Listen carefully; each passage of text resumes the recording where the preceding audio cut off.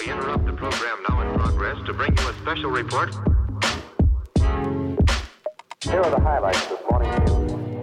From the WPGU News Desk, here's today's headlines on WPGU 1071, Champaign's Alternative.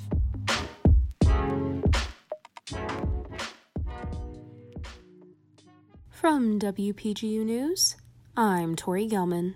It's Tuesday, August 31st, 2021. An Illinois State University graduate student has been missing for 1 week now, and authorities are asking for help from the public following the student's suspicious disappearance. Jelani Day was last seen at the University Student Center on August 23rd, and his car was found 60 miles from campus. While Bloomington police do not believe foul play was involved, a search and investigation is underway. The incident is similar to the kidnapping and murder of Yingying Zheng, a Chinese scholar conducting research at the University of Illinois College of Agriculture, Consumer, and Environmental Sciences in 2017.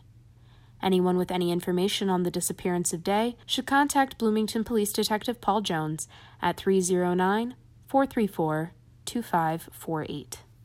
The daily average for hospitalized COVID-19 patients in the United States is now more than 100,000. The average is the highest recorded since last winter, according to a New York Times report. The highest average of COVID-19 hospitalizations peaked with 140,000 cases last January. Coronavirus deaths have also increased, reaching an average of over 1,000 deaths a day.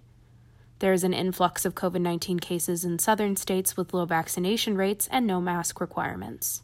In Florida, almost 18,000 people are hospitalized with COVID-19 symptoms. Alabama and other states have run out of intensive care unit beds, forcing hospitals to create makeshift beds in other areas of healthcare facilities.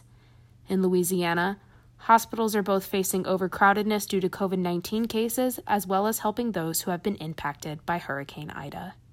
Search and rescue efforts are underway in Louisiana as Tropical Storm Ida continues to move north. The storm made landfall in New Orleans as a Category 4 hurricane Sunday, exactly 16 years after Hurricane Katrina. As of Monday, officials report at least one person is dead, with the death toll expected to rise.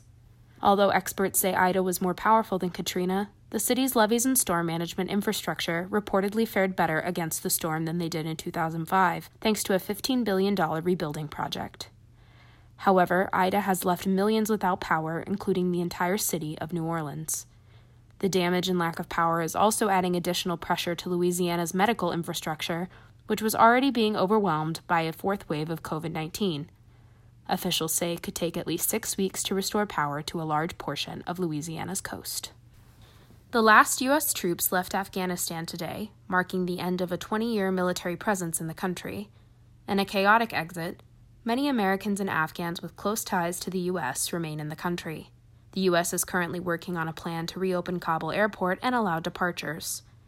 The Taliban has promised to allow civilians to safely exit the country, and President Biden has made clear he intends to hold the Taliban to that promise. The departure of U.S. troops comes just a day after a U.S. drone strike in Kabul that targeted ISIS militants but reportedly left 10 members of an Afghani family dead, including multiple children. The strike is currently under review by the Pentagon. The Krannert Center for the Performing Arts will kick off in-person performances with Elnora the Guitar Festival on September 17th. Tickets for Elnora will be available online only starting today at 10 a.m. The festival is set to start with a free performance by Celise, a singer-songwriter, instrumentalist, and spoken-word artist.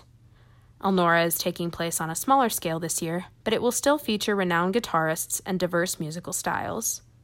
The lineup includes Ben Harper, a 3-time Grammy Award winner playing a mix of blues, folk, soul, reggae, and rock. Other performers include University of Illinois School of Music alum, banjoist Noam Pikelny of the bluegrass quintet Punch Brothers. On Stage 5 in the Krannert Center lobby, Joe Rowan will be showing off his artistry, musical instruments made from everyday objects such as a suitcase bass and an electric shovel guitar. More information on Elnora can be found at KrannertCenter.com. Face coverings will be required for all indoor activities. And that is the news for today. Contributing reporting for this newscast was provided by Jackson Janes, Jane Knight, Owen Henderson, Emily Crawford, and Anisha Kasem. Our regional editor is Josie Alameda, our political editor is Jane Knight, and our arts and entertainment editor is Mac Dudley. Our Deputy News Director is Emily Crawford, and our News Director is Justin Malone. From WPGU News, I'm Tori Gelman.